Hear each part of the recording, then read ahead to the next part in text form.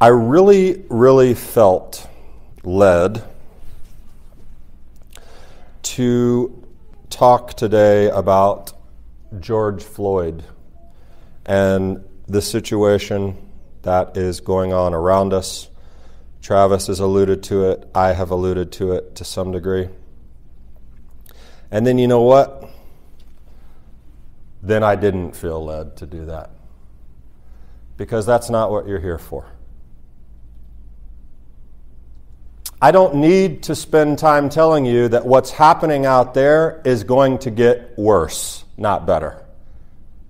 I don't need to spend time telling you that, you know what, the hatred and things that are happening in our world, this is going to get way worse before it gets better. These are the birth pangs of Messiah. In some weird way, we're supposed to be super excited about it because it means Yeshua is nearer than he was yesterday. I don't need to tell you that people have been murdering, raping, stealing, kidnapping, destroying, and generally abusing other human beings since nearly the beginning. Cain and Abel, Noah's generation, Lot, Sodom, all of it down the road.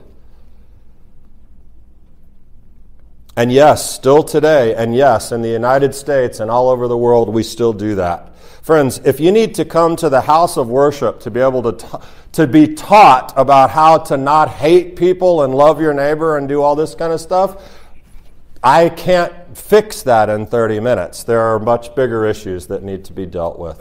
If that's not something you're thinking through on your own. You're here to learn about God, about Messiah Yeshua, about how we're to be like him, how Hashem wants us to be and to live, and how we can affect the world positively. And here's all I'm going to say about that. Repairing the world begins with repairing yourself, so start there. Amen. Listen to me. This is on both sides. And it always is. And I'm not specifically talking about, the incident with George Floyd. But all of this, what I'm going to teach you, and today is teaching, does actually relate to the current state of the world, particularly as we find our place in it. And so, what representation should we be making? So here we go. Main thrust of Exodus. Tell me, I want to look at the main thrusts of the books we've covered in the Torah portion so far, and the Torah cycle. What is the main thrust of Exodus? What's the main idea of Shemot? What's the overarching thing that's discussed in the book of Shemot? Exodus, Passover, and at the end taking up the tabernacle.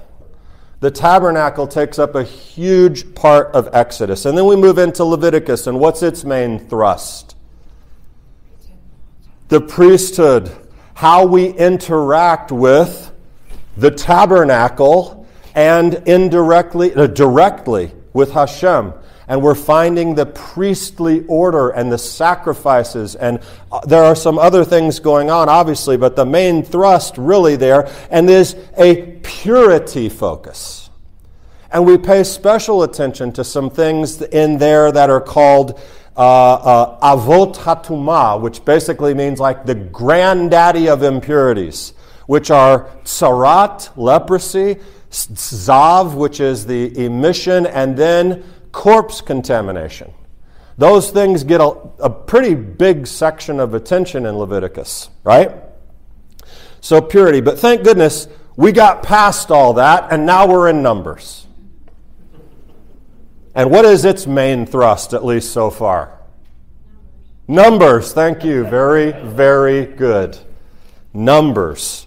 This week's Parsha continues with a familiar language that we've talked about 2 weeks ago. It says naso this time, naso at Rosh. It means take a census, lift up, raise up the head. And so we're still raising up heads. We're counting the Levites or numbering them. So But there are some other really cool things that are coming in Numbers, right? We've got Shalach coming, we've got the spies, we've got giants, we've got Korach, we've got the earth opening up, we've got bronze serpents and plagues, and there's a lot that's going to happen here. And the next thing you know, chapter 5 of the book of Numbers opens up with talking about Tzarat, Sav, and dead people again. Now, come on, Hashem, we did this already. I thought that we had gotten past this. We covered that. Why? Why are we doing this here? But hang on. There might be more than this.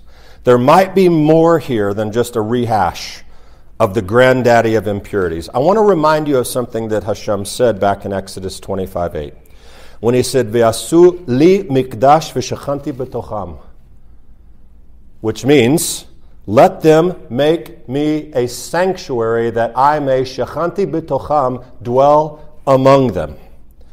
But up until now, right now in Numbers, we didn't really have a specified dwelling. And what I mean is we did not have a machaneh. We didn't have a camp. So if you jump back to our first Torah portion in Numbers, we were wandering, we were making our way into the land, but there's another key thing besides counting that happened in Numbers. That was the placement of the children of Israel around building and connecting from actually Abraham, but now we see Ad Shechanti. Bitocham, in the middle of everything is Hashem. The Levites are around it, the priests are around it, and then we get this very particularly ordered camp layout for Israel. And so we see that connection. Exodus, the instruction, construction, completion of the tabernacle, the place where the glory would dwell. Leviticus, the practical application of how to live there. And now in Numbers, what we're seeing is more than numbers, but the centrality of God for Israel. Gonna be in the center, in the machaneh, in the camp, and the tribes would dwell around it. So the camp looked like this, according to Hashem's instruction. And I'm gonna come back to this because it's important. But 4 main tribes, right, set up around the camp. All 12 were, there's 13, but 12 were in and around the Mishkan. But we had Dan, Reuben, Judah, and Ephraim as the 4 that were flying their banners. And underneath them were 2 other tribes that joined with them. So we had 4 sets of 3 tribes, right? And we had 12 tribes. And Levi, of course, right around, directly around the Mishkan. Now, I'm going to come back to that, but Exodus, build it. Leviticus, prepare it. Numbers, implement it. Why are we implementing this? Why do we need a camp? Why is this so important? Because we're getting ready to go where? Into the land. We're getting ready to take the presence of Hashem into Israel. So he has ordered his people, literally ordered them. But wait. What does that have to do with corpse contamination, tzarat, and emissions? I haven't gotten to that. We've got all this cool stuff going on, flags, camp, tabernacle, journey, and we're learning this, seeing the holiness of the Mishkan, the dwelling presence. We've got this detailed order now of how everybody's going to be flying under degalim, under these banners that represent something. And then slipped in for good measure, there it is, tzarat. Well, here's the easy answer as to why that's there. And this is from the Art Scroll Chumash. Physical factors are the cause of ritual contamination, but it can also be harmful to the place where it exists. The sages characterize these purity laws as decrees of the king. They are beyond human understanding. Summary, when you got all that stuff going on, it makes the camp dirty. So you know what? We gotta take them out of the camp. That's what Numbers 5 is telling us to do. When they're there, you get them out of the camp. Okay? So they're saying, well, Art Scroll says there's a reason, but it's beyond us. Hang on. There are absolutely no coincidences anywhere in the world. God is the orderer of all things. There are none. Israel was preparing for this final step, its destiny, fulfilling a role. And I want to thank Hanok Waxman, who I have no idea who he is, but in every week you can find a commentary, and if you just keep reading, you will be blown away by something someone says. And this week it was Hanok Waxman, who I think is an Israeli yeshiva student who was writing a paper in 2004, and I stumbled across this paper. There is something very, very particular about this ordering of the camp under these banners. But you still haven't told me about why Tzara'at's in there. Hang on, I will. This speaks to the central role of Israel as God's chosen people, the way that this camp is ordered. Chosen for what?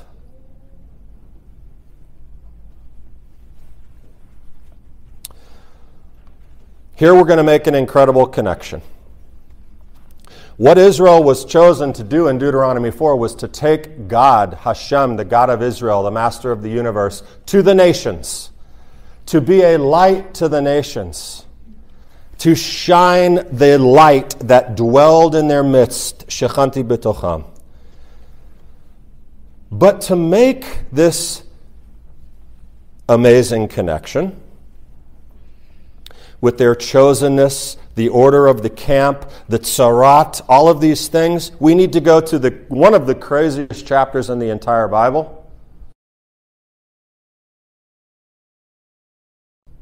You know what's in Ezekiel 1? The Merkavah. It is like the height of Jewish mysticism.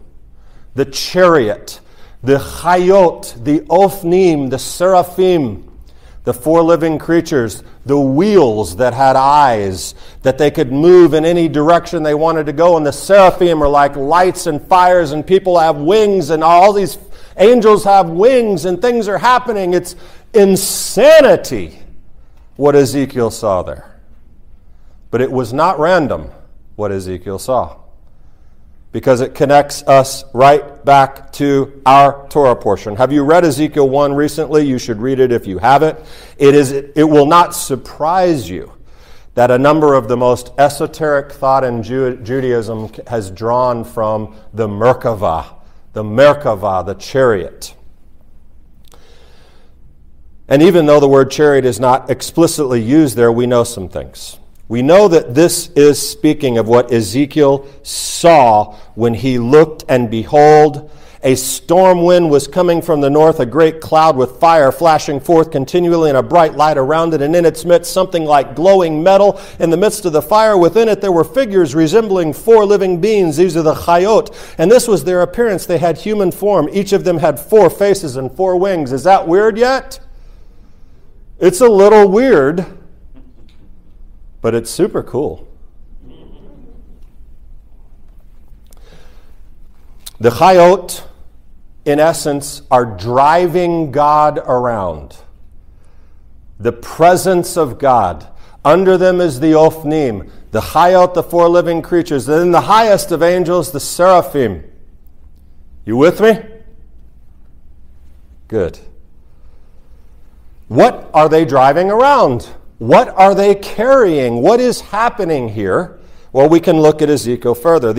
Above the expanse, that is what was above the living creatures, above the Ophnim, the wheels with eyes, above the expanse that was over their head, there was something resembling a throne, like lapis lazuli in appearance, and on that which resembled a throne high up was a figure with the appearance of a man. Then I noticed from the appearance of his loins and upward something like glowing metal that looked like fire all around within it. And from the appearance of his loins and downward I saw something like fire. There was a radiance around him as the appearance of the rainbow in the clouds on a rainy day. So was the appearance of the surrounding radiance. Such was the appearance of the likeness of the glory of the Lord.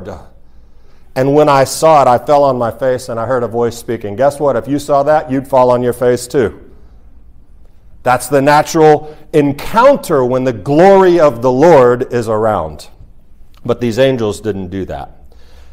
The presence of the Shekhinah was in their midst. The glorious representation, the divine representatives carried with them the presence and the glory of the Lord. Now, you should or could possibly be making a connection right now. Anyone making a connection between what I said with the camps and the order of four and the presence of God in the middle in the Mishkan? And have you ever heard the phrase, on earth as it is in heaven? We just heard it because Yeshua said we should be wanting that. Here it is. Here it is. Darren, show me that first slide of the camp, not that one, the other one.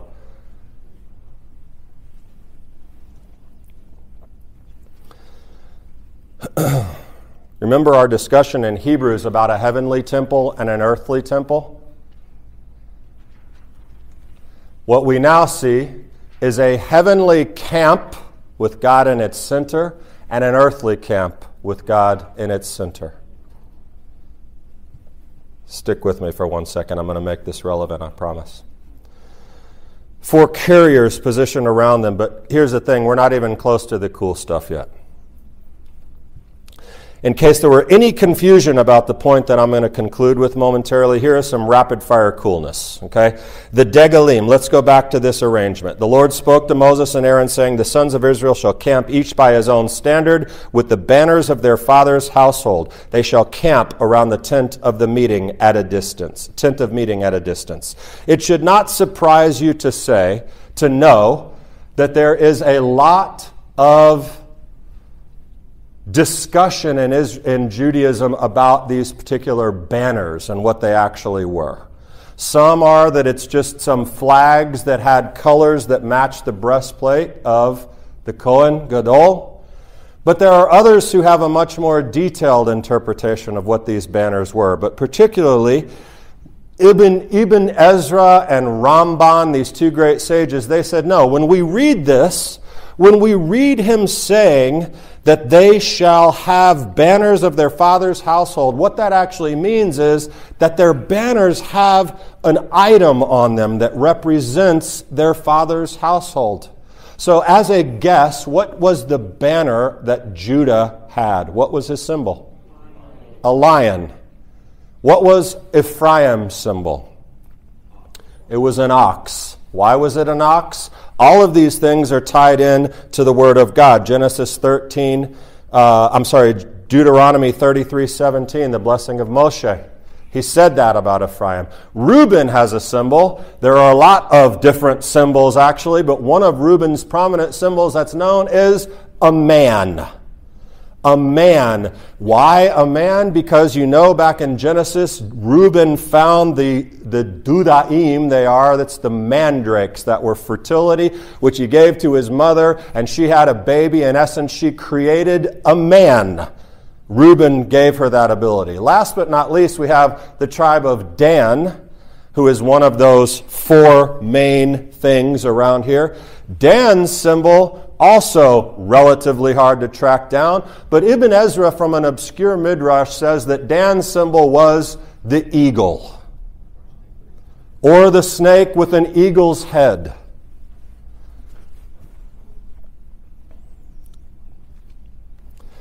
So what I want to show you is this next slide and what that actually looks like.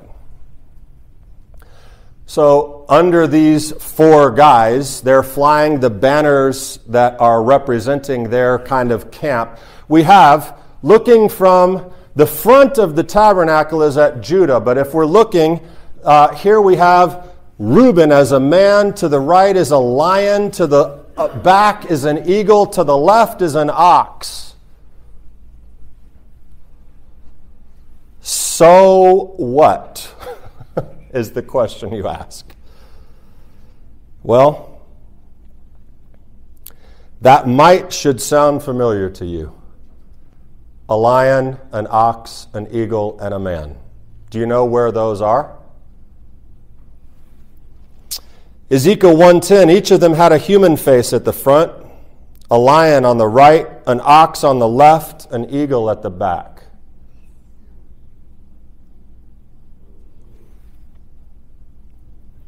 The encampment of Israel, the arrangement of these degalim, is an on earth as it is in heaven arrangement. And you say, well, it says Judah's on the right. But if you're looking at the front, if you're facing this four living creature, then he's actually over. I'm not even going to get into that, but it actually works. So just trust me on that. And there's more. Okay, you got that? You see that on earth as it is in heaven connection? There's more. Ezekiel 1:4, I looked, and lo, a stormy wind came sweeping out of the north, a huge cloud and flashing fire, resembling, surrounded by radiance. Do you remember that? What are those key elements? Cloud and fire. Where have we seen that before? On the day that the tabernacle was set up, the cloud covered the tabernacle, the tent of the pact, and in the evening it rested over the tabernacle in the likeness of fire until morning. Cloud and fire in the camp on earth.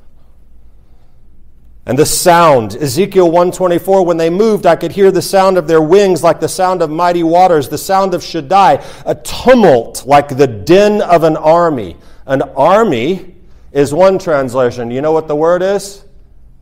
Machaneh. Like a camp. That's what Ezekiel heard in heaven when he saw this going on. Not an army, a camp with cloud and fire and lion, ox, man, and whatever the other thing is, eagle. Man, that's incredible. But there's more. This is my favorite. Everyone knows the term for God, Adonai Tzvaot, right? The Lord of hosts. What are his hosts? His angels. The host that surrounds the Almighty God. And it says, as is fitting for the King of Kings, his divine chariot is accompanied by his heavenly angelic assembly, the host known as the Tzivaot. He is the Lord of hosts. Do you know where else we see God describing somebody as a host? Exodus 7:4. When he says, when Pharaoh does not heed you, I will lay my hand upon Egypt and deliver my ranks, this translation says. The word is Tzvotai, my hosts. God is surrounded by hosts in heaven. God is surrounded by his earthly hosts in Israel in the camp. Do you see these connections? They're absolutely phenomenal. Israel, with her camp, was an earthly reflection of a divine beauty with a purpose. What was the purpose? To bear the image and presence of God into the land, into the world. And now I'll give you the answer to my very own question, but what does this have to do with Tzara'at? Israel was a microcosm of the divine heavenly procession that carries this, on earth as it is in heaven. And like we discussed with that earthly and heavenly temple, here we have the same thing.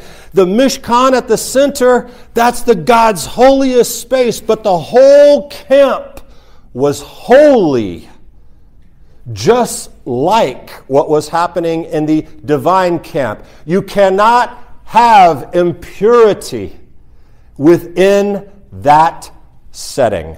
That is like having, some impurity around the angels and the Chayot. It doesn't happen. That is the perfectly holy space, and what God had created on earth is the very same thing. And so he says, I've tasked you, Israel, with carrying my presence into the land. If anything gets in the way of defiling that or making that impure, get it out of the camp. It will ruin what we're trying to do. They were not able to participate in this part until they were pure. And Israel, my friends, this divine mission of bringing God into the land, so to speak, what a mission. What a mission. Chosen. That gives definition to what it means to be the chosen people. That God creates in your midst the very same thing that surrounds him in the holy, holy heavens. And man, that is cool. What a task, but what a responsibility. And you want to know something? It turns out now that we are in the same camp. Pun intended. And what I mean by that is this. We too now bear the image of God as we carry around in our little mishkans that we are, walking around on the earth carrying the very presence of God in the Ruach HaKodesh. We are, whether grafted into Israel or natural-born Israel, we too are tasked with this mission that represented the divine and came here to earth. And that is no easy task, but our responsibility is to do that with love, compassion, commitment to God and to man, and it is not easy. But what is happening around us today, my friends? Yes, George Floyd. And I don't know all that happened. I know some of the things I've seen. I know some of the things I've heard. I know some of the things I've read. But I don't know it all. But what is happening in that situation is representative of a deep and growing, I don't even know the word, disease. Forget about corona. The deep and growing disease in our culture that's taking over the world. And you ready for it? Division and hatred. And it lives on both sides. It always does.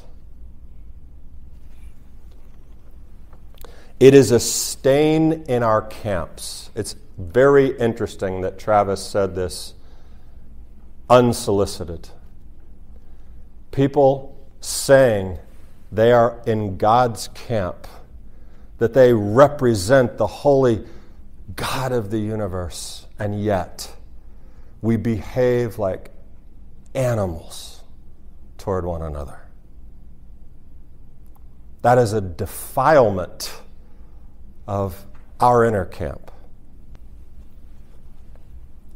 We are created for more than that. We cannot afford to let these things grow and fester within this camp. We must remove them from our midst personally. We must purge them out of the camp, that the glory of God, Shechanti, may dwell in us and around us. And we are still tasked every day with taking God to the world. Maybe not quite as cool as that. But that is our calling and our task. We represent the King. We must more than ever understand that calling. Grafted in, whatever, we are carrying his presence wherever we go. There's a song I love that says, I'm dancing on the grave that once held me down, dancing on the chains that are laying on the ground. I'm dancing in the dark, lighting up the light, lighting up the night. Joy becomes a weapon, and I'm here to fight. Man, I think these guys were excited about their calling and their task. we need to be excited about our calling and our task in the face of darkness surrounding us. And let's use joy, the joy of the Lord, as a weapon to fight and pierce this darkness. We are, my friends, living in unique times. We'll find a way to shine this light, to represent, to understand that we are His host. We still have that calling and task. Under the degel, under the banner, you know what our banner is? Yeshua. And we continue to have this job to do as we await our journey into the promised land. Let's work together. Joy, become a weapon. Let's fight. We're building the kingdom and thankful that you're a part of that mission. If this teaching inspired you, please consider a financial gift to support the work of Shalom Macon. Visit MaconMessianic.com and click Give Online. May the Lord bless and keep you.